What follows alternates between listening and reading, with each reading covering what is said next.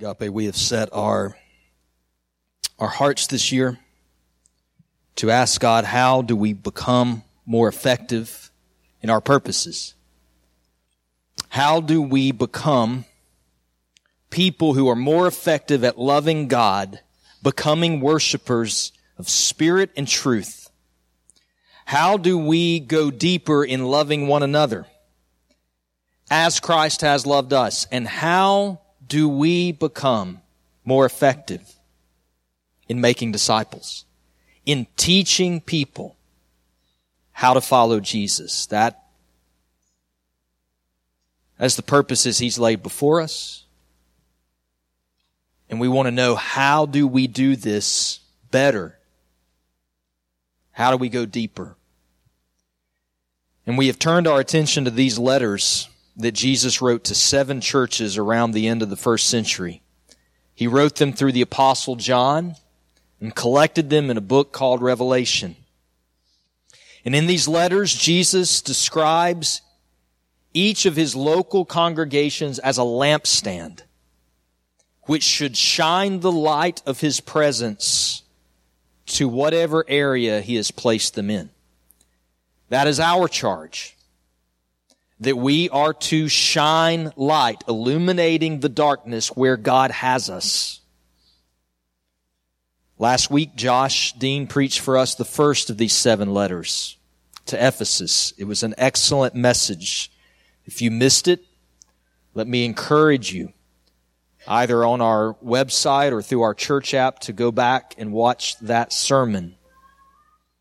But in that message, Josh pointed out something that I think is rather profound. He said that one of the mysteries of these 7 letters is that each one probably applies to every believer and every church at some point in their life. That at some point you will find yourself and your church will find itself needing the exhortation that Jesus gave that particular church. So our aim, our goal is to hear each one of these. To hear. That's what Jesus says in every one of these letters. He who has ears to hear, let him hear. Let him listen.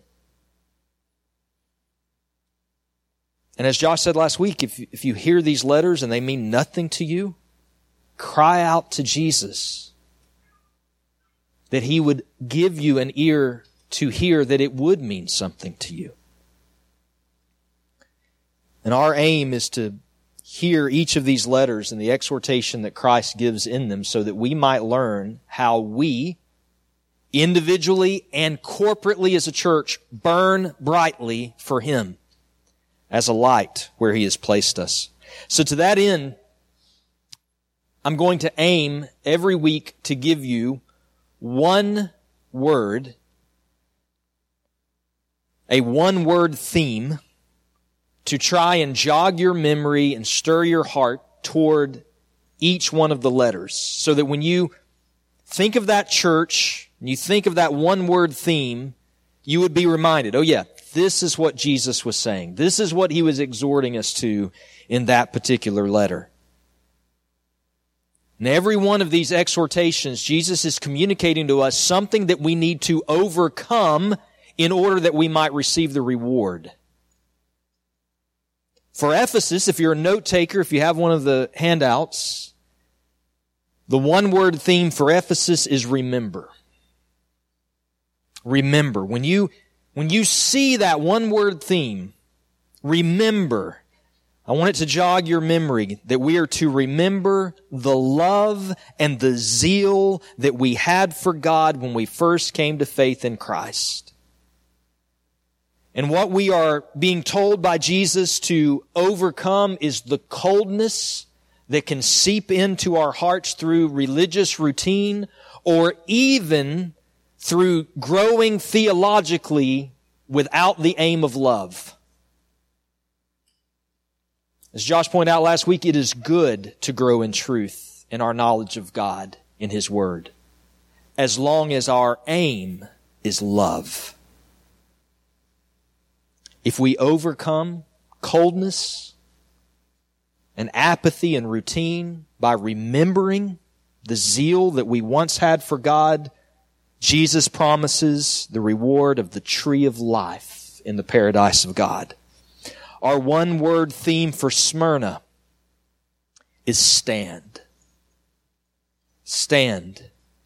And we're going to unpack that a little more fully this morning. I think it's important to note that Smyrna, the church that is in the city of Smyrna, is one of only two of the 7 churches to whom Jesus speaks no words of rebuke. He has nothing bad to say to Smyrna. He has nothing to correct them. No words of condemnation or rebuke. And there are only 2 churches in these 7 letters that receive no words of rebuke or correction from Jesus. Smyrna is one of them. The other one is Philadelphia. And it is very interesting to note that Philadelphia is a church of little power and Smyrna is a church of little money. And yet they are the only 2 churches that Jesus had nothing bad to say to them. Compare that to Laodicea, a prosperous church, a church with great power and money in whom Jesus had nothing good to say. Jesus only rebuked Laodicea. He gave them no words of approval. That does not mean that every large church is in God's disapproval and every small church is in God's commendation, but it does mean that it is important for us to realize that God judges the success of a congregation far differently than we do. He judges what makes a successful church far differently than our culture does. Now, while the church of Smyrna was poor, the city of Smyrna was not. Josh said last week that Ephesus was second only to Rome in its commerce. Smyrna would have been next. It was a large and vibrant city, a population in the New Testament of almost 200,000 people. It was said of Smyrna in that day that it was the first city of Asia in both beauty and size. But the most important thing for us to understand about Smyrna today for our purposes relates back to what I told you in the introductory sermon to this series. And that is that one of the things the church was facing as Jesus gave these 7 letters was that Rome was demanding emperor worship. Rome was demanding that their emperor be called God.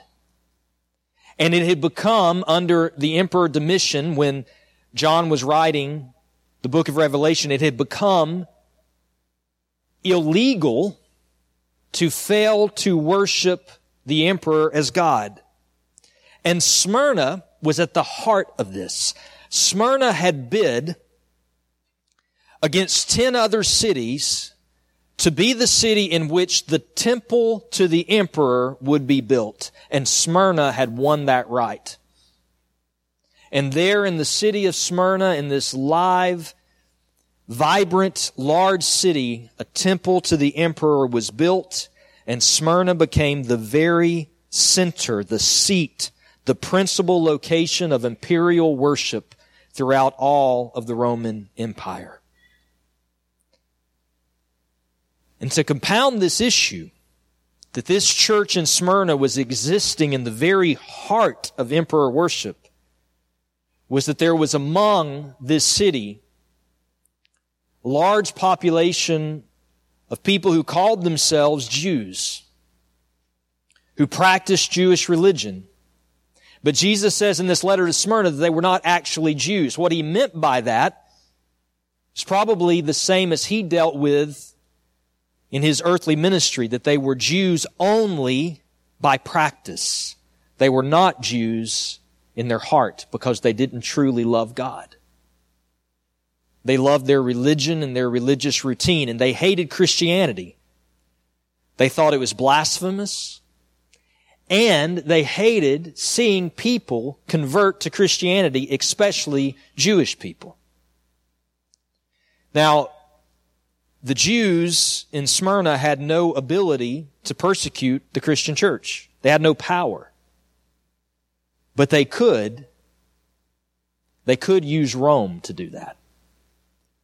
And so what apparently was happening in Smyrna was that this Jewish synagogue, incited, Jesus says, by Satan himself, lied against the church in Smyrna to the Romans.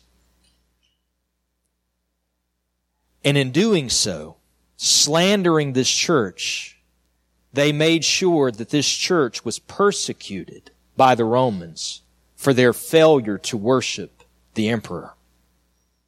And so many in Smyrna were imprisoned, and many were put to death because of their refusal to worship the emperor of Rome, and because of the lies told against them by the Jews in the city.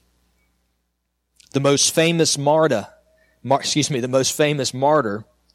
in Smyrna was the elderly Polycarp, a pastor, a bishop over the church.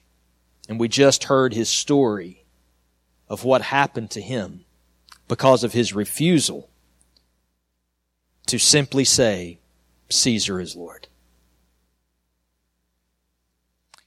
It is an understatement to say it was incredibly difficult to be a Christian in Smyrna.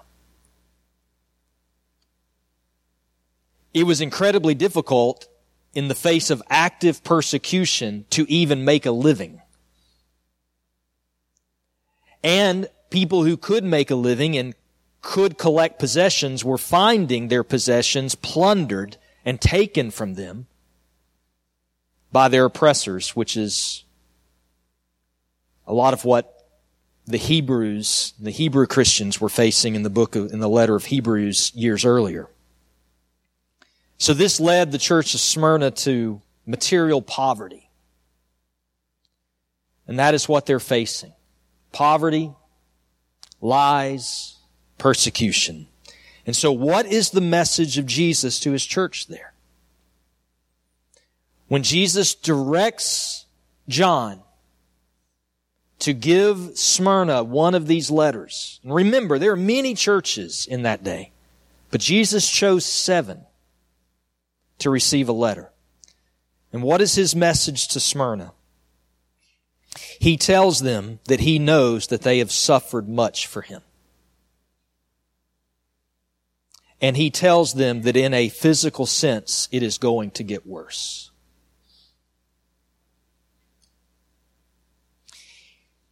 He tells them that Satan is going to be allowed to test some of them with even further tribulation.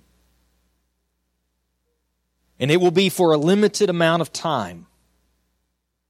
The 10 days that's mentioned in the letter probably wasn't literal, but it was a reminder to them that God set the parameters for how long they could be tested. But if they would stand firm, if they would not back down, if they would remain faithful to Him, no matter what it cost them, they would be rewarded with a crown. And the word used there by Jesus for crown was the same word that was used to describe a prize that was given to the victor of a competitive contest. And that crown was life itself. Because none of the church of Smyrna who remained faithful, none of them would be touched by what Jesus called the second death. The second death being that time where God judges the world. And He judges the sin of the world.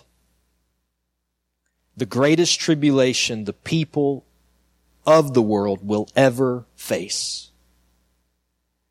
And Jesus says that judgment will not touch you. stay faithful. Stay faithful.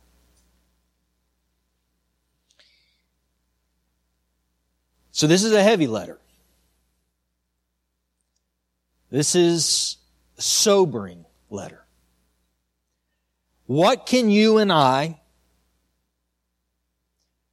living in 2022, some 2,000 years after this letter to Smyrna was written, what can we as Agape Church, what can we learn from Smyrna? How do we take what Jesus is saying and how do we apply it to our lives? And I want to give you this morning 2 life truths from this text. Pondering how we can learn from this church how to burn brightly in the time period God has placed us and in the area that He has placed us. How do we burn brightly for Him? 2 life truths from this text that I hope will help us to do that. Life truth number 1. What we learn from Smyrna. Jesus is sovereign over every trial, and He gives help equal to every circumstance you face. You who are in Christ. Jesus is sovereign over every trial, and He gives help equal to every circumstance that you face. It is beyond sobering to listen to what happened to Polycarp. Almost unbelievable. And countless other people that we don't know their names and what they suffered in Smyrna. And I think if we are honest, we would likely read this and think a couple of things. One, God, I don't ever want to face something that way. And secondly, if I were to face something like that, could I do what they did?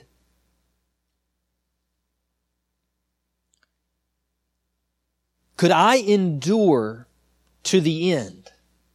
Could I keep from saying a simple phrase that someone offers me that will give me freedom and keep me from death? At least that's what I think when I read it. But I want to submit to you something this morning. And that is that Polycarp was only able to overcome what he faced because Jesus helped him to do so. I want to submit to you that the church of Smyrna was only able to overcome what they were going through because Jesus gave them the grace that they needed to overcome. And I want to submit to you this morning that Jesus does not give us grace for trials we are not facing. He gives us the help for the ones that we do.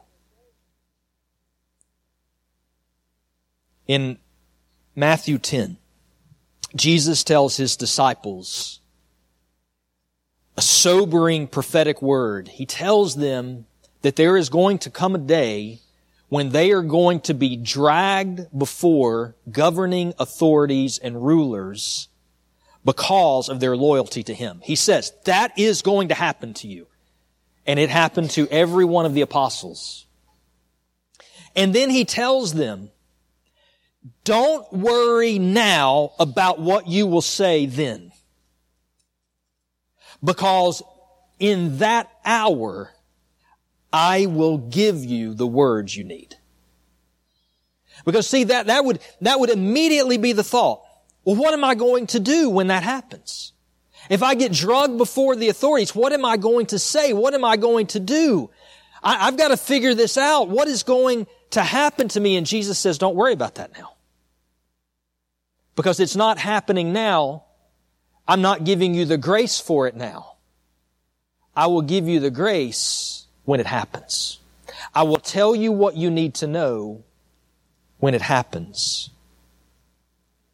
You and I right now in central Alabama are not facing the type of cultural persecution Smyrna was dealing with. Maybe one day we will. Maybe we never will. But here's the reality. Paul told Timothy, anyone who desires to live a godly life in Jesus will be persecuted somehow, some way. None of us are free from tribulation. None of us are free from trials. And some of the trials that we face and some of the tribulations that we face are sourced in our own sin. Some of them are sourced in spiritual attack. Some of them are sourced in living in a fallen world. But none of us get to live a trial-free life. The problem with theology and churches that do not teach that, the problem with churches that say, if you live rightly and have enough faith, it is never God's will for you to face trials. The problem with that is, one, it's not biblical. And two, when you teach people that and they go into trials, they lose their faith.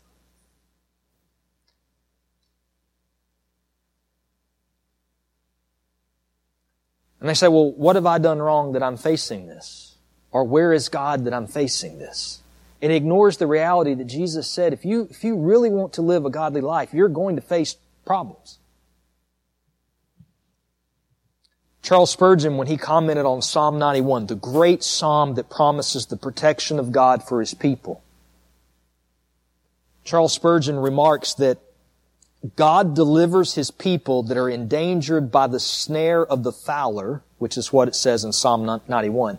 He delivers His people that are endangered by the snare of the fowler, or the trap of the trapper, in two senses: from it and out of it.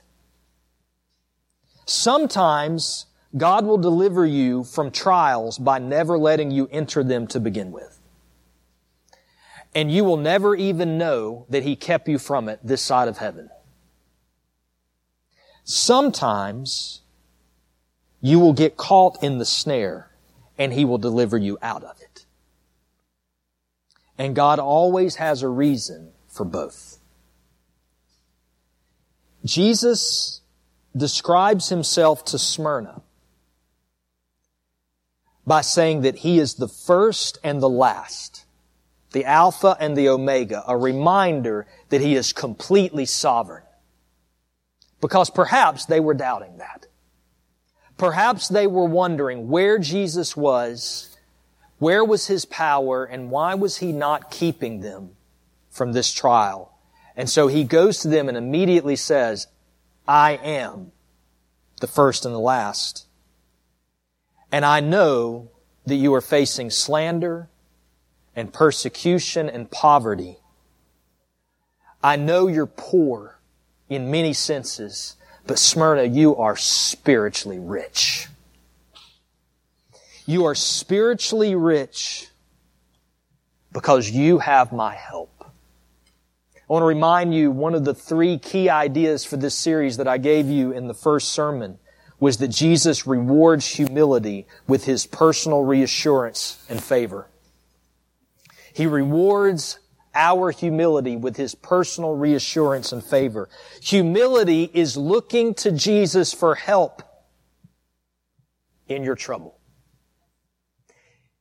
Humility is running to Christ and relying on Him, whatever tribulation you are facing. Humility is not placing your hope in your ability to muscle your way out of whatever problem you're going through. Humility is looking to Jesus and saying, I need you. It is not my anger that's going to save me. It is not my intuition that is going to save me. It is not my strength. It is not my life experience. It is not my way of doing things. Only you can deliver me. And Jesus rewards those who look to Him and say that. So the lesson from Smyrna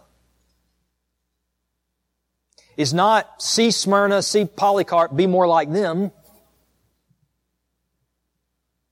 The lesson from Smyrna is stay close to Jesus and rely on Him to deliver you from and out of every tribulation that you face, believing that He will give you whatever help you need.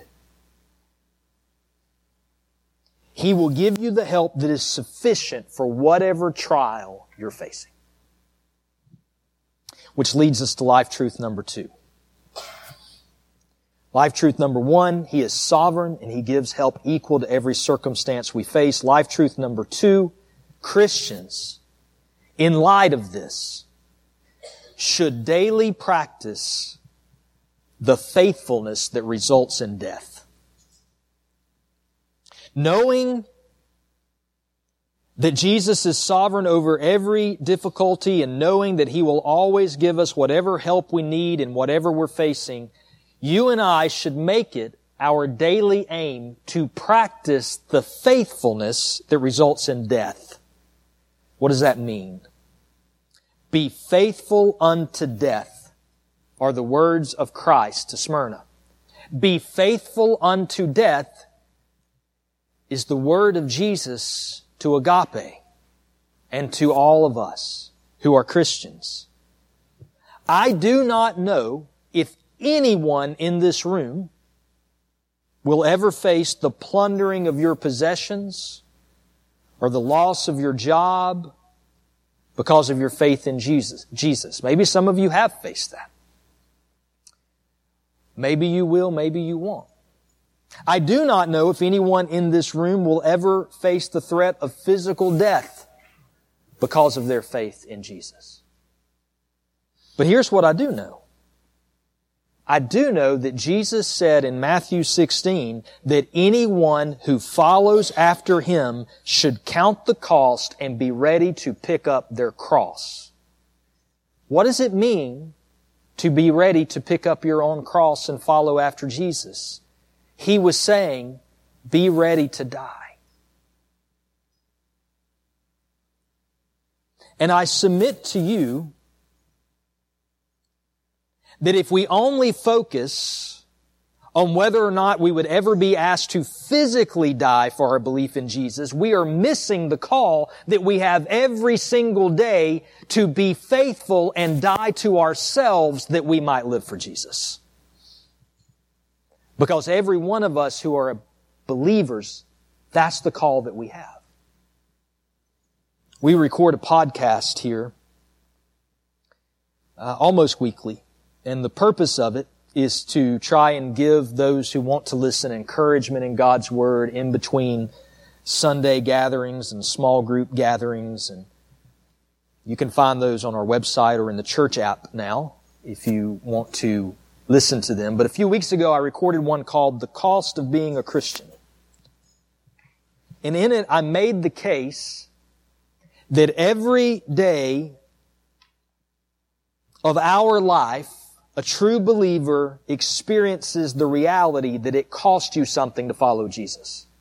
You might not see that readily or even embrace it, but if you're really looking at your life every single day, it will cost you something if you want to follow Jesus.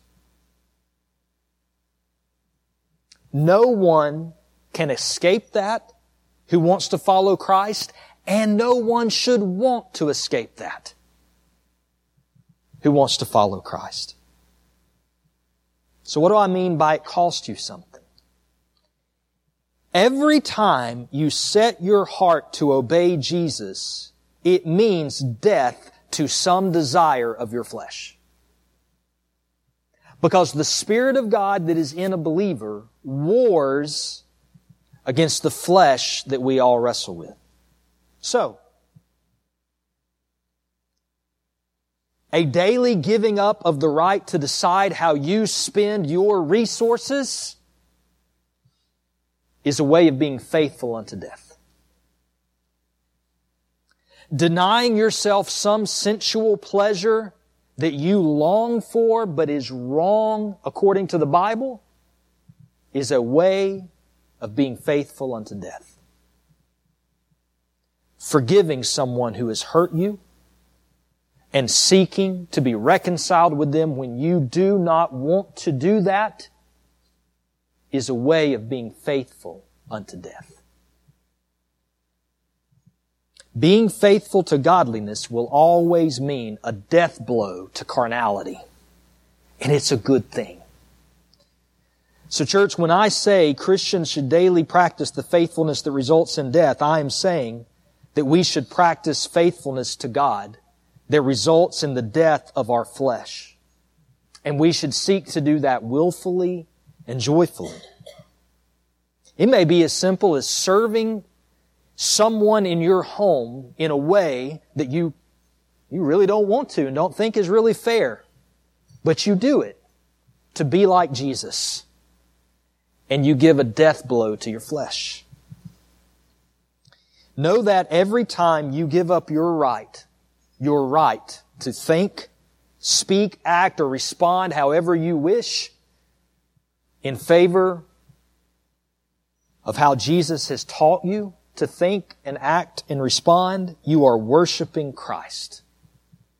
The same as singing or raising your hands or praying or reading Scripture. Every time you deny yourself to follow Jesus in what He has said, that is worship. And His presence is burning brighter inside of you. That is how we are faithful unto death. That is the faithfulness that we should be focused on. Jesus will give us the grace for whatever comes. Live today being faithful in what He has asked you to do. Giving your flesh a death blow in the process. I said that the word stand is our theme for Smyrna. Christ is exhorting us to stand faithful despite the cost. Rely on Jesus. It's not going to be easy. It's okay to pray, God, I don't want to do this. I don't want to forgive this person. I don't want to serve this person. God, I don't want to turn my back on this sin. God, this is not how I want to act. This is not how I want to react. Help me. We probably need to pray 1,000 of those prayers a day. And Jesus promises to give us the help we need when we do, whatever we're facing.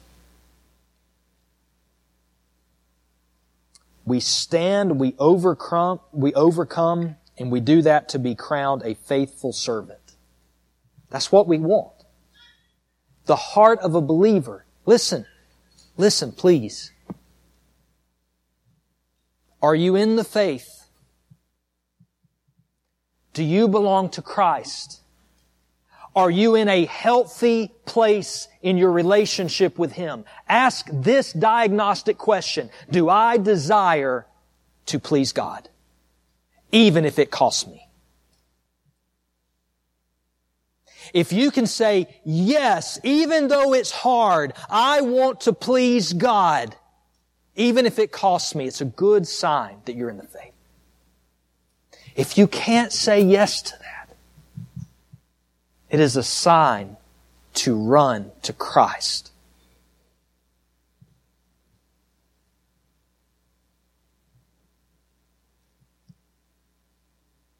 When we overcome our flesh so that we can receive the reward, that reward is abundant life, both now and in eternity. That word stand in our first reading this morning that Laurie did, Paul told the church in Corinth that they were standing firm in the gospel. I got to thinking this week about what that means.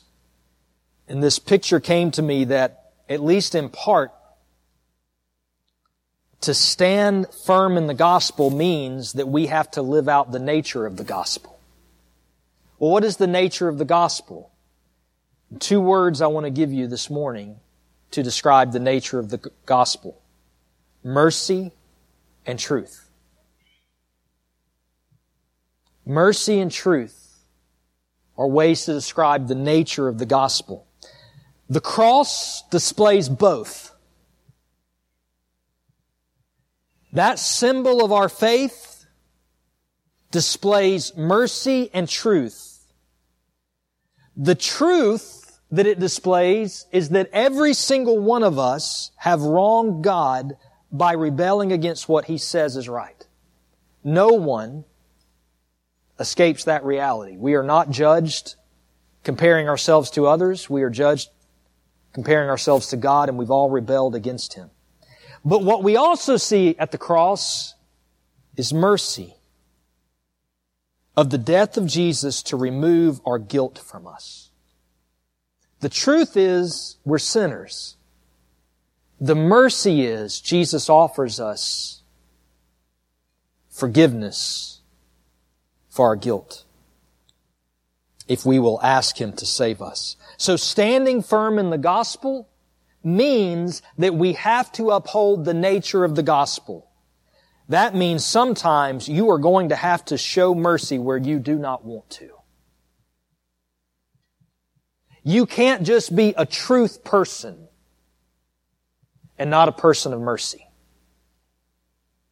You have to love mercy because you're living in mercy as a believer.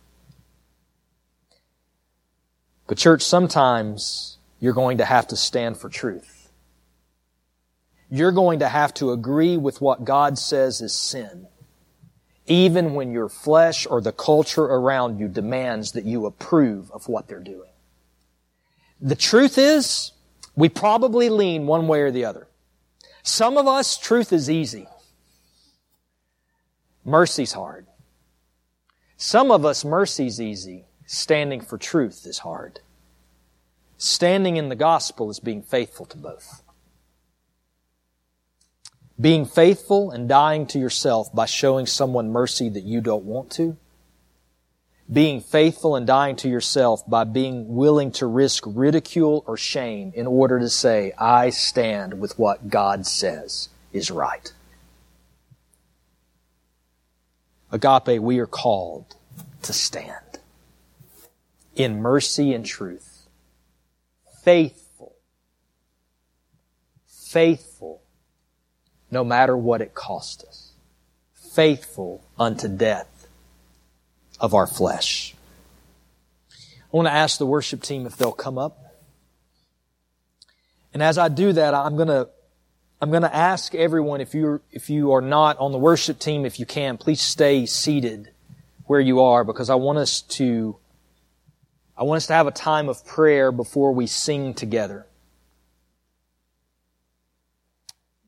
And I want us to take this time of prayer very seriously. You guys, you can bring all the lights down. Chris, thank you.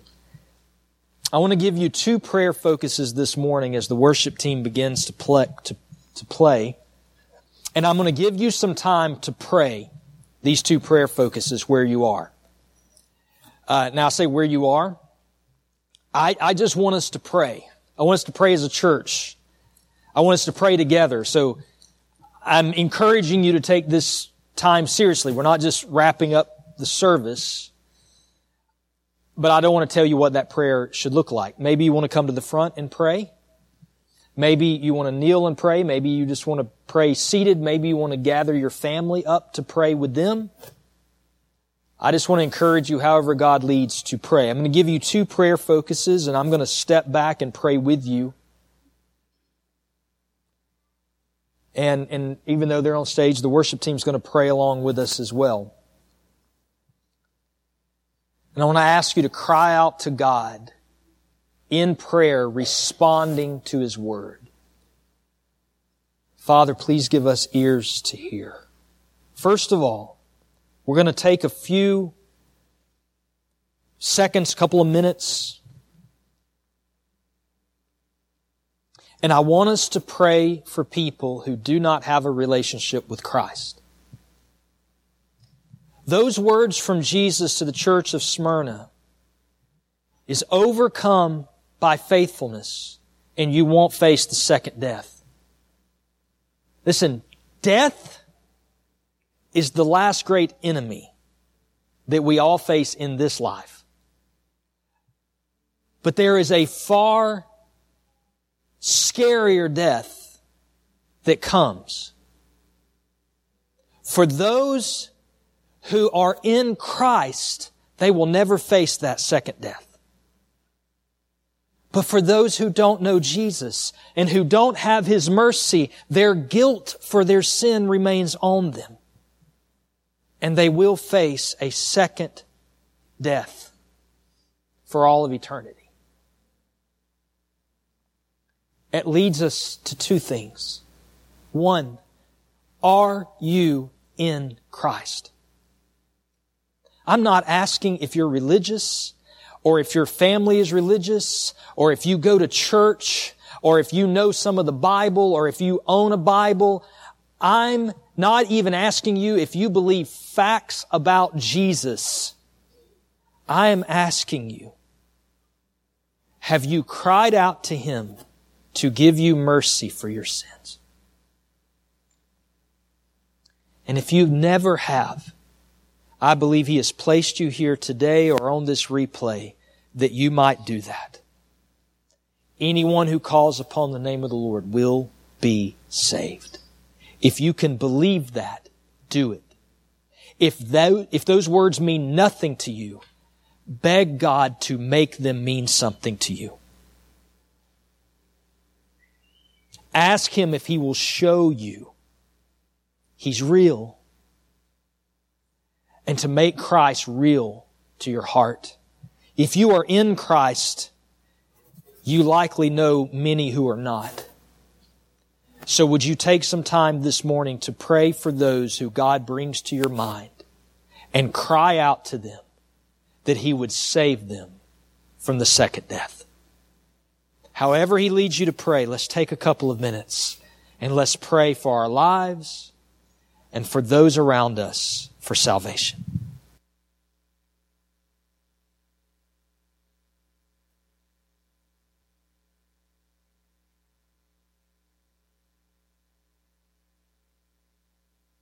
You remain in that posture of prayer. I also want to put before us a second prayer focus. And it is our prayer focus for this upcoming week. It's in your worship guide. And I hope we will pray this together and then throughout the next 7 days until the Lord brings us back together again. Would you pray that the character of this church and the people in it would be a willingness to be faithful unto death, particularly willing more and more and more to die to ourselves that we might please God. We can only do that with His help. So let us ask Him to help us with that. Pray that we would be a people willing to put to death our flesh that we might please Him.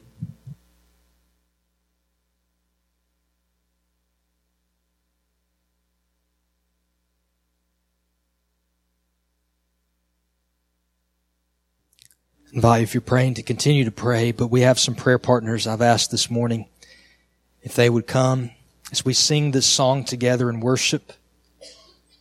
I believe we're going to be singing Run to the Father.